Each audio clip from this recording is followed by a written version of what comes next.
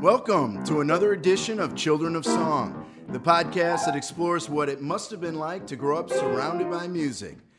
For those who might be joining us for the first time, we're speaking, of course, with musicians whose parents made it big in the music industry, or those artists like today who started playing and writing songs basically from when they were a baby. For these artists, making music is as natural as breathing. Our guest today started playing the piano when he was 3 and left home to pursue it professionally when he was 16. He's connected to one of truly the greatest entertainers ever, and while that connection is a huge compliment, the family aspect of that connection hasn't been completely confirmed. We're going to get to that. But regardless, he's one heck of an entertainer himself and a storyteller and really an improvisationalist, and we're going to see that very, very soon. But first, I'm Brad Newman, the producer of this series, and I'm joined once again by Gunnar Nelson, a child of song in his own right, as well as a multi-platinum artist, who will be co-hosting with me this afternoon. So glad to have you once again. Well, it's nice to be here, Brad, and it's pretty exciting to actually be working with a good friend of mine. And can I let the cat out of the bag here? Sure. All right, Jason D. Williams here with us today in Nashville, Tennessee, literally in my living room, hanging out with my piano, and it's a real blessing to have you and your family here. Thanks for being here with us. Thank you so much for having us. I really appreciate it, and a beautiful home you have, and we're excited about doing this, and so this will be good. You got a good piano here. Well, thank you. I made sure it was just slightly out of tune just for you. Oh, yeah, it helps my voice. It'd be perfect. As we said, we're doing this right from Gunnar's, really his living room here in Franklin, Tennessee. It's part of our Nashville session. Jamie Pfeffer is our engineer. And that's right, the cat is out of the bag. We have Jason D. Williams with us. He can play anything rock and roll, gospel, but is known for playing an unhinged type of rockabilly, in which music is just part of the show. He's a throwback, if you will, and his act is really rooted in vaudeville. He electrifies audiences, and we're sure he's going to electrify us today.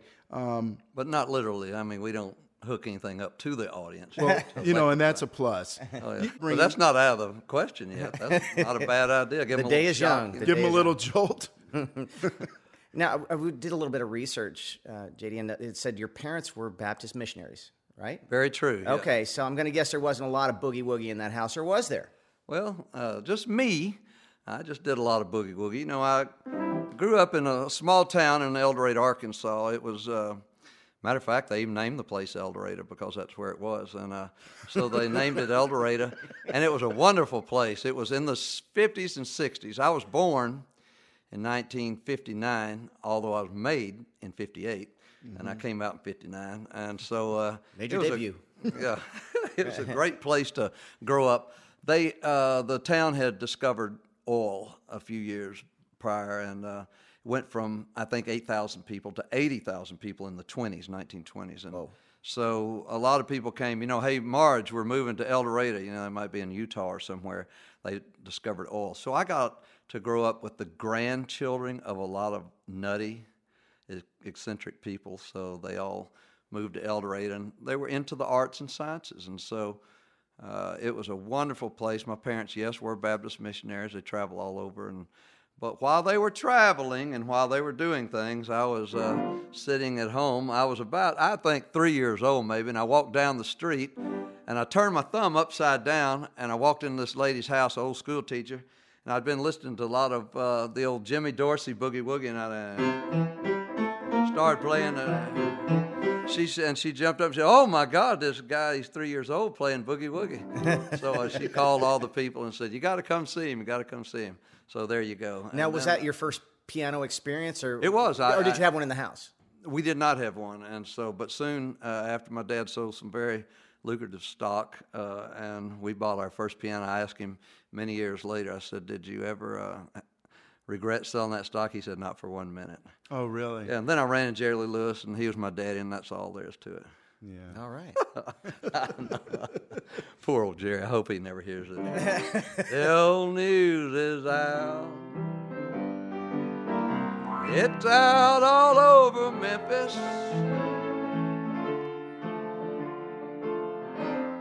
That if Jerry Lee was my pappy, then I'd know for sure that them old jeans I'm wearing weren't from nowhere. I love them old country tunes. I've been playing them for years.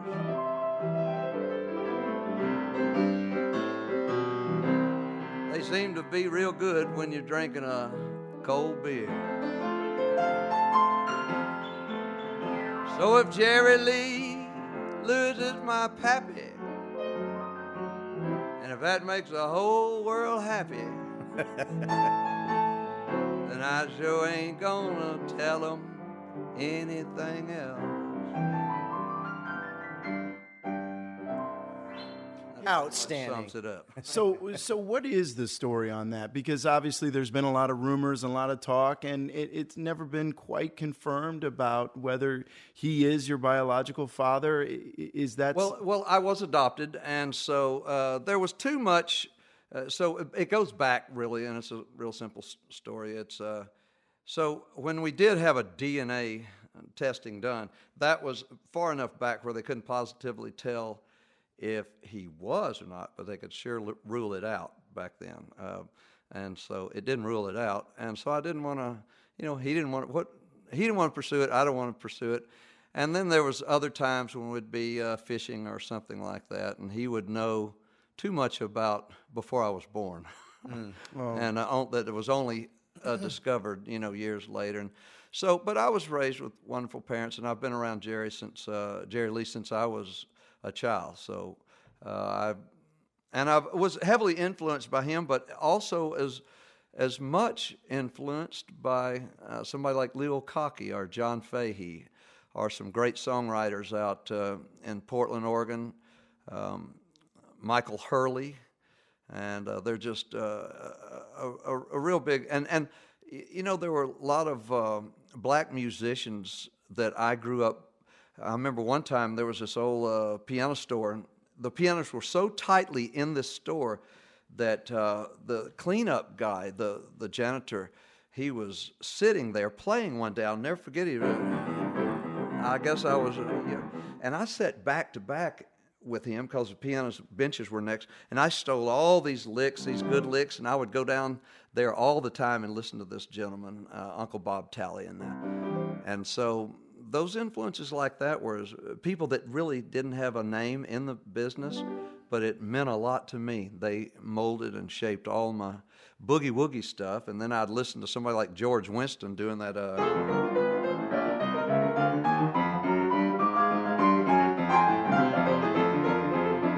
Miles City Train. And then the guy that influenced me the most was this real weird guy named Alan Seidler, who most people never heard, but if you ever get a chance to get the record Ook of Duke, it'll change your life. Not in a good way. But when you say they influence you, because you look like you can play just about anything, and it goes on a riff at a moment's notice. Are you mostly self-taught? Did a teacher stand over you and say, "Listen, here's how you plunk this out"? Or well, not really. Like Gunnar, there's some genetics there, but the key of it is that a lot of times somebody says you play by ear and play. No, I was a human sponge. I could watch, and it was more by watching than listening. My music is based in vaudeville. I mean, I can play just about equally as good standing on my head, and which is pretty good, or behind my back, or over top of it. I remember one incident, this bass player I had for many years, we were going out some show, and he says to me, he said, "Hey, by the way, last night, did you see that guy on the piano? He jumped up on the piano, he was playing it, he got on the piano, and he was lying on top of the piano and playing it like that." I didn't say much. I said, "Oh, really?" So that night, I jumped up on the piano, and I was playing it from on top of the piano, and he says, after the show that night, he says, "By the way, I never saw anybody do that before." He just knew if he mentioned it to me, I had to top it. So I got on the piano. So that's the way it is. I've watched by sponge and by I play just by genetics and sponge. Well, when you started out that young, I mean, there'd have to be something more to it than just being able to be taught. That left hand you can't learn. You really can't. And I don't know if you knew this, but my father and actually Jerry Lee toured all the time together. Yeah, oh yeah. And so when I was a little boy, I got to watch him play. Oh, wow. And we had a conversation once about that left hand. And to him, is at least what he told me, that was the key to everything. And he said, you just can't learn it. It's there or it's not. Well, there was actually, Gunnar, a book written about it called A Left Hand from God, and that pretty much sums it up. You either have that left hand or you don't, and that's the main thing about it. So for the novice ears like myself who don't necessarily understand, and I think It's they the do band. concertos with the left hand the, too, right? The left hand is the band. Really? It's the entire band. The right hand's the melody. Mm-hmm. But that's what gives you the woogie and the boogie woogie. And it's either there or it's not. And you have to have a strength and a certain nimbleness. And then you have to have a feel. Feel. You have to have a feel for it. It either swings or it doesn't. Yeah, he's absolutely right. It either works or it doesn't. I've seen a lot of guys from Juilliard to Berklee School of Music. They can play that right hand. I mean, they can work it over good as I've ever seen. But when the left hand is not there, it really makes a difference. Yeah. Show us a little bit. That's what you mean. All right. You know, early on it was that.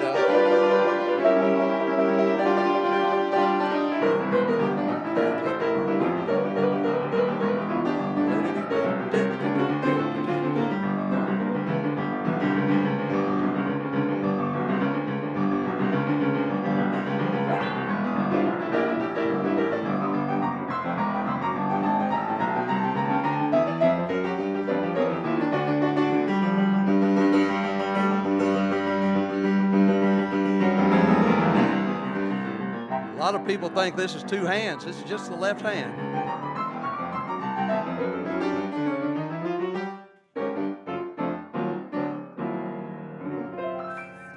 Now that was all done with the left hand. I'm so jealous. Wow. I'm sitting here. Oh, my gosh. That's awesome to hear. Well, it's your piano. Oh, my piano has nothing to do with it. Thanks for getting whoever over here to pre-program that in this computer. Oh, sorry, I wasn't supposed to. Now, your life's been such a journey. And, you know, you've been through a lot of really interesting times, too. You got everything together now. Beautiful family, balance. Oh, yeah. And stuff. But there was a time when you didn't have so much balance in your life. And I was wondering. I had corrective shoes, and now. Is that what it is? You were walking around in circles for a while? Yep, I'm so balanced now. But were there any times when you were alone with your music and having those hard times that you think actually playing the piano got you out of that? Or what was it that turned your life around, you think? Well, getting married and to the, not that the other ones were the wrong ones. They were just wrong for me. I'm sure they're good for somebody else, and they're sweet people. But marrying my current wife, we've been together almost 20 years, and Jennifer is just the lifeline of what we do and what, you know, the music. She has, she's not only a booking agent and a construction, redoes houses and commercial contractor, but she does it all, and she's just amazing. And so, and she gets you. She gets me, yeah. Isn't that important? Yeah. That's really important for a musician, for somebody to get them. She doesn't get me. I mean, a lot of times, you know, like, we talk, I guess, about divorce about once a week. But it's only divorce for like 5 minutes or something. Then we're back together. But that's getting a musician, you know. I mean, we're not easy to deal with. We are not easy. No, but over the years, I'm getting easier and easier to deal with. And it's because I'm getting older and older. But I'm more mellow. A lot of my shows have a lot of energy. Gunnar, you've seen them. I mean, we go nuts. It's high energy. So people are coming to see me now that were, you know, fans for 20, 30 years, and they say, "Man, you have more energy now than you did back then." Well, then my energy was high on everything I did. Now the energy level on all the sidebar things are real low, but I compacted all the energy I need. Are you pacing yourself? Yeah. Yeah, just kidding. Oh, yeah, I'm pacing myself, yeah. You know, what I liked... right into the show. What I liked about your story is that it was almost that you had a guardian angel. Not to get religious about it, but that was kind of looking over you, because there were times, I believe, that you had quit. You were going to quit, and you were in Memphis, I believe, and your car broke down, and you were like near, I think, in front of a hotel or something, and you wandered in, and there was a piano there, and I guess you asked if you could play, and somebody happened to listen to you, which led to a gig, which brought you back into the music business. Very true. I was in Atlanta, and had a grand piano in this club, a comedy club in Atlanta, and I went Christmas Eve to go do a show, and there were big chains around the whole club, which was a real big club. So the IRS had obviously seized everything and taken it over. I went back to my apartment. It had been robbed. Just in the time I went to find out that all my belongings in the club were gone. Came home, everything was gone there. I did have my keys to my car because I was in the car. I said, well, I'll get what clothes I have, and I started heading down to back home from Atlanta to El Dorado. And so I stopped by snow, the biggest snow they'd had in Memphis in years, in the early 80s. I stopped right in front of the Peabody Hotel. The car stopped. It just wouldn't go any further in the snow. And so they had a captive audience in there because nobody could leave because of the snow. The piano player had not been able to get there because of the snow. So there was this captive audience and a grand piano. So I played, and a lot of that is fun history. The Bells family, who are a wonderful family down in Memphis, Tennessee, said, well, how much you want to play? I said, well, $200 would be fine. And we were making over the next few months and few years, probably $6,000 or $7,000 a night there. It was packed every night for years. And I played there 4 or 5 years, and then got a contract with RCA Records. And then How old were you when you got that first contract? I don't know. I think about 25 or 23 or maybe 18. I don't know, something like that. And that was after playing at the Peabody all that time? Yes, yeah, they came down. Joe Galante had been at the Country Music Awards in Los Angeles, and so he said, I got to go hear this guy. Everybody's talking about him. So he flew in and signed me right at the Peabody Hotel. We went. Give us a taste of what you might have heard as you walked into the Peabody Hotel back then. Back then? I down in Louisiana, down in New Orleans, all them cats are drinking that mess, for cute and light. They get a little drunky and they're singing all night, drinking wine, sporty-o, they're drinking wine. Wine, sporty-o, they're drinking wine. It'll really make you feel so fine.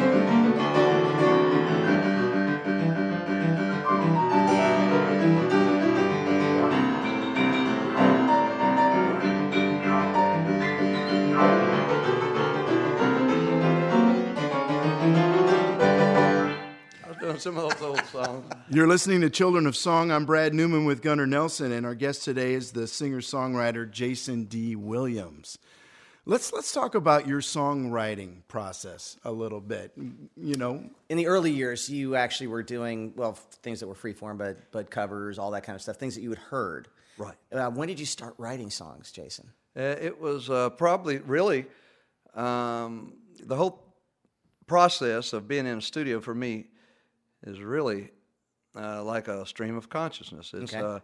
I first did a record here a few years ago with Todd Snyder, the really good songwriter, Nashville, and so he allows that stream of consciousness. And so when we don't have anything written, you turn the recorder on and we, just come up with these songs, and it's almost like a bad Bob Dylan tune, but at least it works because it gets out what's inside, But that's a lost art. It is a lost art. It's like vaudeville. It's like those guys that would, back then when Sammy Davis Jr., I heard him being in an interview, say you couldn't just, and your grandpappy too, Yeah. Gunnar, they said you couldn't just sing. Mm-hmm. You couldn't just play the piano. You had to do it all. You had to act. You had to be good looking. You had to be able to juggle. You had to you had to book the band too. You had to do it all. So is it more of an improvisation? Is that really? Oh, it's total. Yeah, it's like a Jackson Pollock painting. It's just you throw it up there, get the paint, and throw it on the wheel. And again, it's a lost art. I remember 2 conversations I had. One with my grandma Harriet, where we were working on a record back in the day, and we were taking a long time. We were doing everything by layers and all that, and all of our records were really constructed. And she's like, "Boys, been in the studio for over a month now. What's wrong?"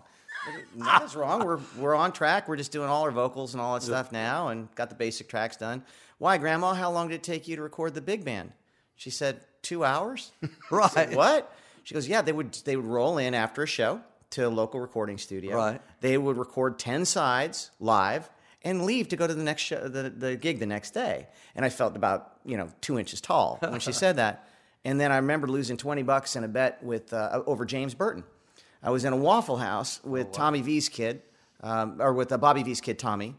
And I was just thinking about those early recording sessions in the 50s. And I thought there's no way in the world that that guitar player could go in and record such perfect guitar solos, which were like songs within songs for the early Ricky Nelson stuff, without really rehearsing a lot because they didn't have multiple channels and tracks to record on. And I thought they would have to rehearse it all and then go in and know what they were doing. And Tommy said, no, they just went in there and they winged it. And so I called him up, and I lost $20 because James said, oh, no, we didn't know what we were doing. It's kind of winning. And actually, I think I had a better cut on Traveling, man. So that's the way they were. But see, I think those flaws, which might be flaws today, back then, it was just real beautiful art. It was just real beautiful. That's where the magic is, right? You know, it was just, if that's the way it came out, that's just the way it came out. So it's almost as if you're playing a lick and you actually box yourself in the corner, the creative process is getting yourself out of the corner. Is that where the magic happens? No, I think the magic happens because with someone like Jason, and again, it is a lost art, there's no such thing as a corner. You never get into one. Yeah, that's very true. But the songwriting comes out of just the stream of consciousness. To answer your question, it was just it may be chords I've never played or things, but you just start singing. So how would you start? I mean, start something for us. I mean, where would even the beginning of something? Well, let's see.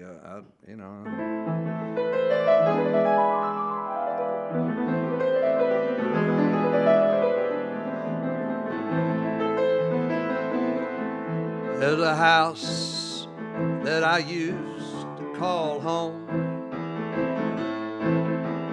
Now it's just wood and screen and glass. Nobody gives a care about my past. Something that can just keep going. Now, would your lyric come after that, or would it be stream of consciousness at the same time?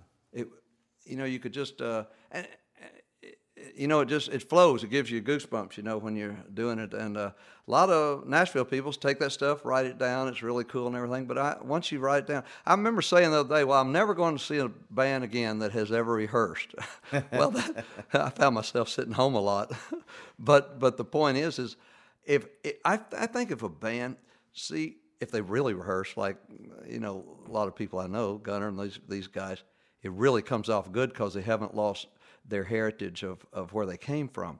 But bands I see sometimes today, and then there's, they've rehearsed it to death, and when I see them on stage, they're extremely bored, or they really know their part real well. It's like watching a bad play that on Broadway that they've just over-rehearsed and done it. And what I find is remarkable, it's like a Bruce Lee expression. He said in the beginning, when you're learning a technique, a kick is just a kick and a punch is just a punch.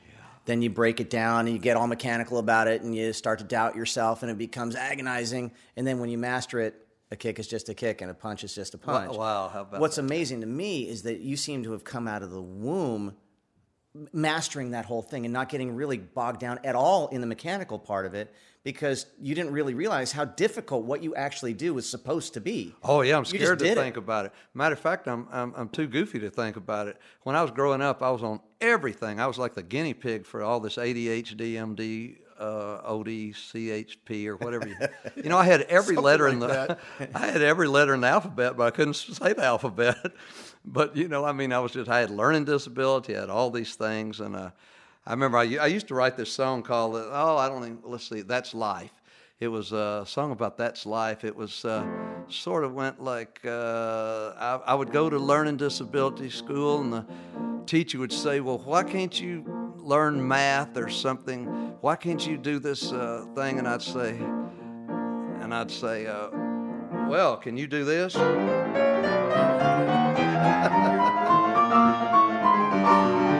I said, oh, well, you've got a learning disability. That's life. But I always thought, so it's different gifts for different people. I just happened to, but Gunnar's truly right. It is a lost art, and I'm not so sure that it shouldn't be lost. I mean, I don't see many people. I think there's definitely it's inspiring for me to actually watch you do what it is you do. There's no way in the world I could do what you do. The reason why I have to rehearse, Jason, is because I'm not good enough to like be at that state where I think it and it happens. I'm still caught up in the mechanics of it. I'm still learning.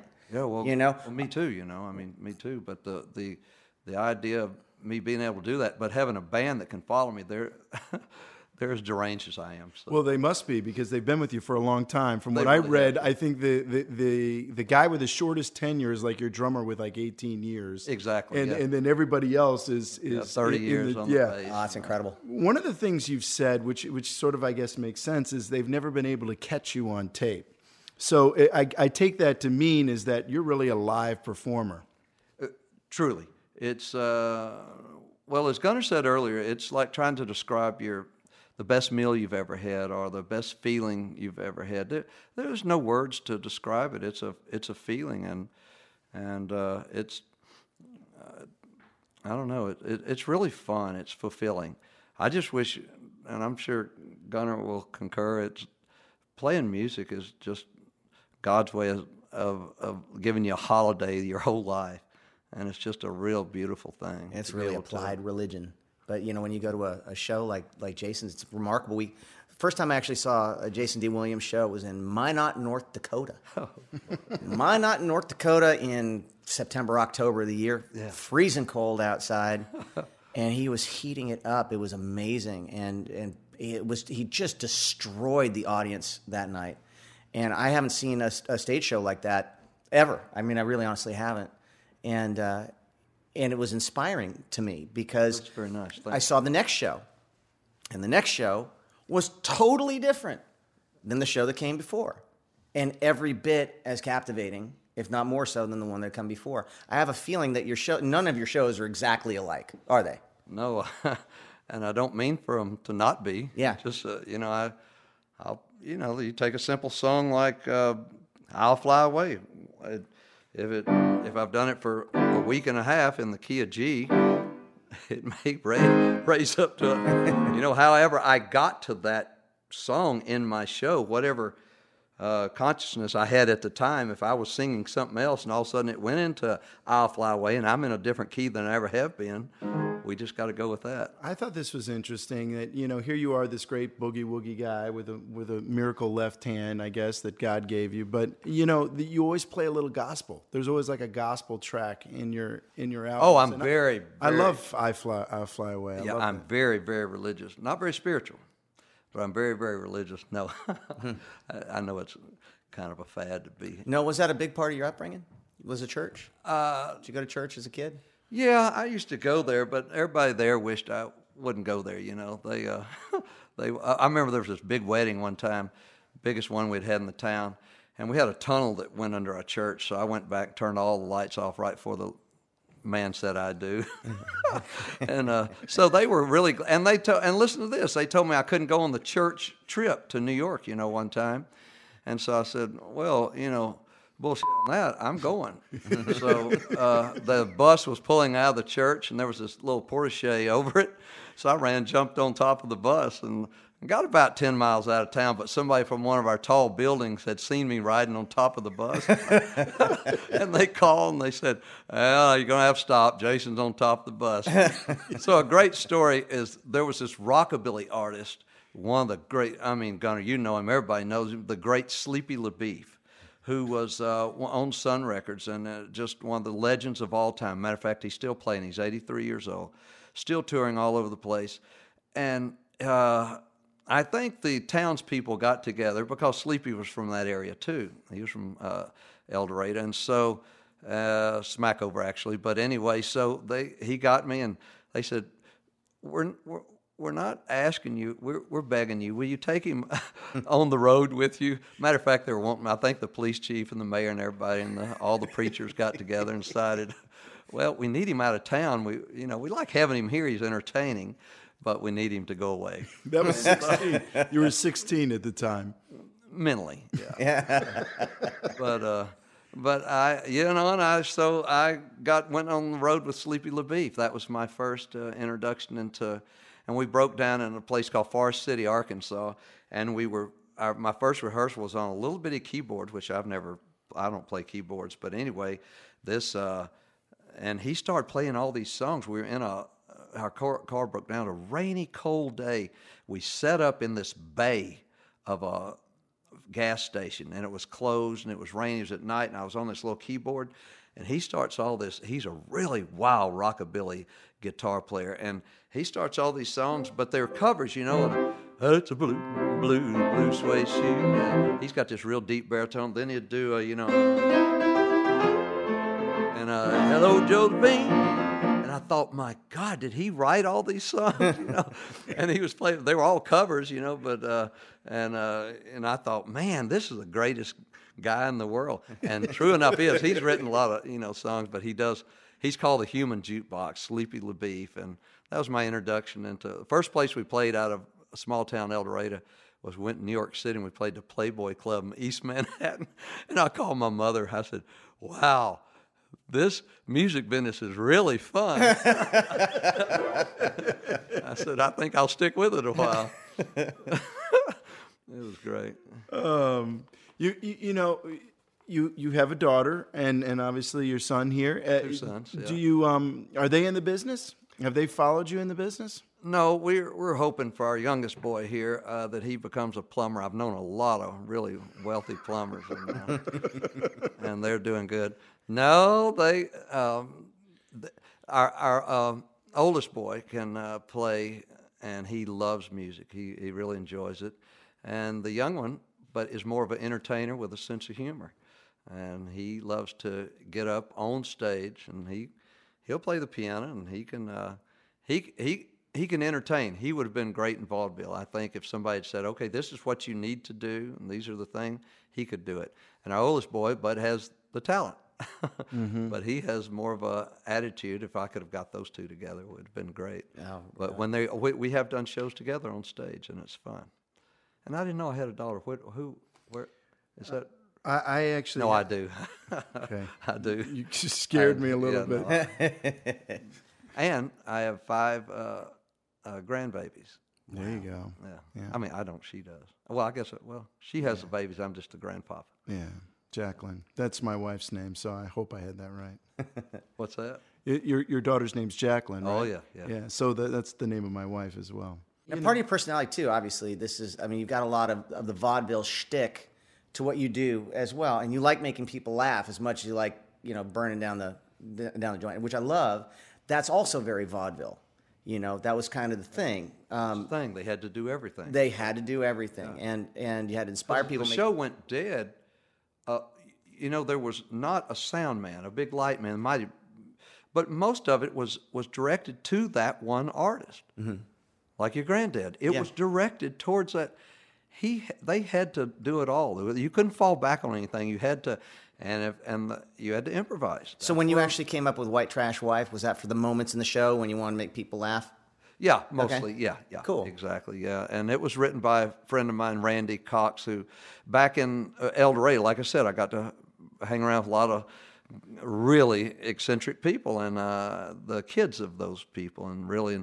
So we had a group called the Big Red and Green Ones. First it was the Industrial Minstrels, then the 3-bean salad. Then we wound up with Big Red and Green Ones. And we were, we got thrown out of everywhere we played because we had lawnmowers and chainsaws in our group. And there were 20 of us. And I played trumpet. I didn't play any, and I can't play trumpet. You played the weed whacker. Yeah, that's right. Well, I played trumpet, know, and I can play the trumpet. But we had a lot of great musicians in there that were... we'd write these songs, So humor is really a big thing here. Can you share us one of your humorous songs? Well, no, it's not very funny right now. It wouldn't be funny. But, I don't know any. Let's see. What is White Trash? How's it go? Let's see. White Trash. I can't remember any of the words. Like I say, I used to know it. Let's see, Mom and Daddy's sitting in I can't remember them old tunes. Hell, they're 30 years old. Let's totally shift gears then. Fly Away. Can you play that for us? You mean those old gospel tunes? Yeah.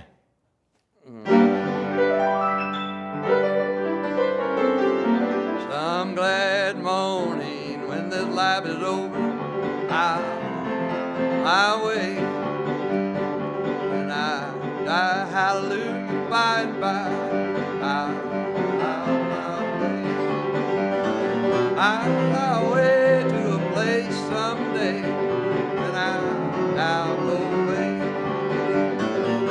to a place on God's celestial shore. Lord, Lord, Lord, I'll fly away. Lord, Lord, I'll fly away. I'll fly away, oh glory, I'll fly away to a place on God's celestial shore. When I die, hallelujah, by and by, I'll fly away.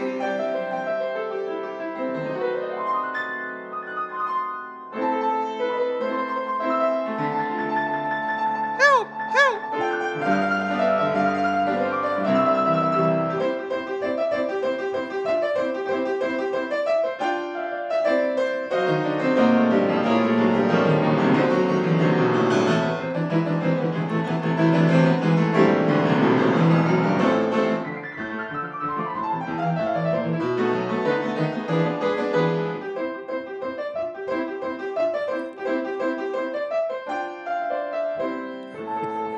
I'll get you. Oh, please don't.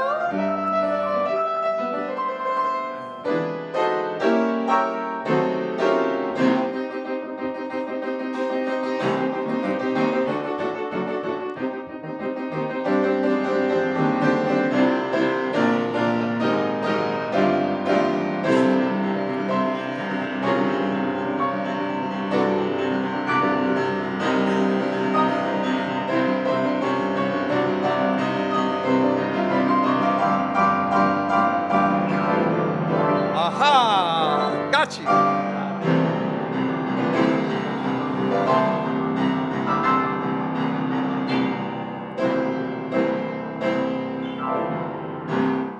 Jason D. Williams, thank you so much. Thank That's you one of the so funny much. songs. That was fantastic. Oh, yes. Fantastic. Thank you. Very sweet. Before we let you go, we want to welcome you to the B-side, Stories from the Road. Here's a chance for us to change things up a little bit and have some fun.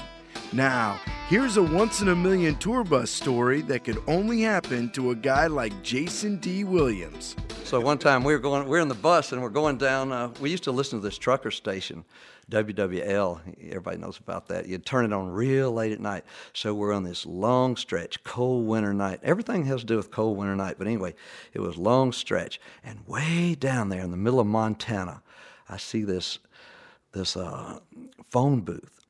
And it was lit up just in the middle of nowhere. And so on the radio, we're hearing, on this trucker station, WWL, we're hearing this guy on there. He says, yeah, I'm in this phone booth. And nowhere in Montana, or he named it, and here we go. And we're hearing him on there. And I look over there, and there he is in that phone booth making that call. Just his truck parked in this empty parking lot in the middle of just nowhere. And and my bus driver, who was my bass player for 30 years, we never said a word. We've never talked about it to this day. I just looked over at him and looked at that guy in that booth as we were driving by, and I thought, oh, my God, that's the craziest thing. 1 in a billion, but it's fun. Stories like that, it's not funny. Matter of fact, that's so sad. I wonder what happened. No, not at all. It's not supposed to be mirthful, but, that's crazy. It's random. It is. It's random, but I don't think there's anything random. It's funny. In what you do, I really look at what you do, Jason, as a God-given gift. And it is beyond, it's as rare as hen's teeth. People don't do what you do because it can't do what you do. And what I love about it is that you don't get in its way. You let it happen and you embrace that about yourself. And to me, that's the definition of true art. You're absolutely a one-of-a-kind, unique artist. Thank you. And, in the sense that you have to be experienced personally. So I recommend anybody who's listening, whenever Jason D. Williams is in your town, go down and see the show. It will change you. And as you say, not necessarily in a good way, but it will change you. Yeah. Awesome. All right. Thank you. You're welcome. Thank you, Gunnar. Thank you so much. Next time, Dylan Scott stops by our New York studios. We'll hear how this young country star got his big break and hear him sing his #1 single, My Girl.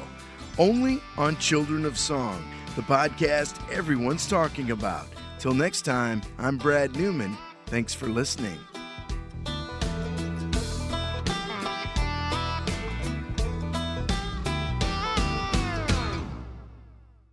From the Fox News Podcasts Network. In these ever-changing times, you can rely on Fox News for hourly updates for the very latest news and information on your time. Listen and download now at foxnewspodcast.com or wherever you get your favorite podcasts. Listen to Fox News Podcast shows ad-free on Fox News Podcast Plus, on Apple Podcast, Amazon Music with your Prime membership, or follow wherever you get your podcasts.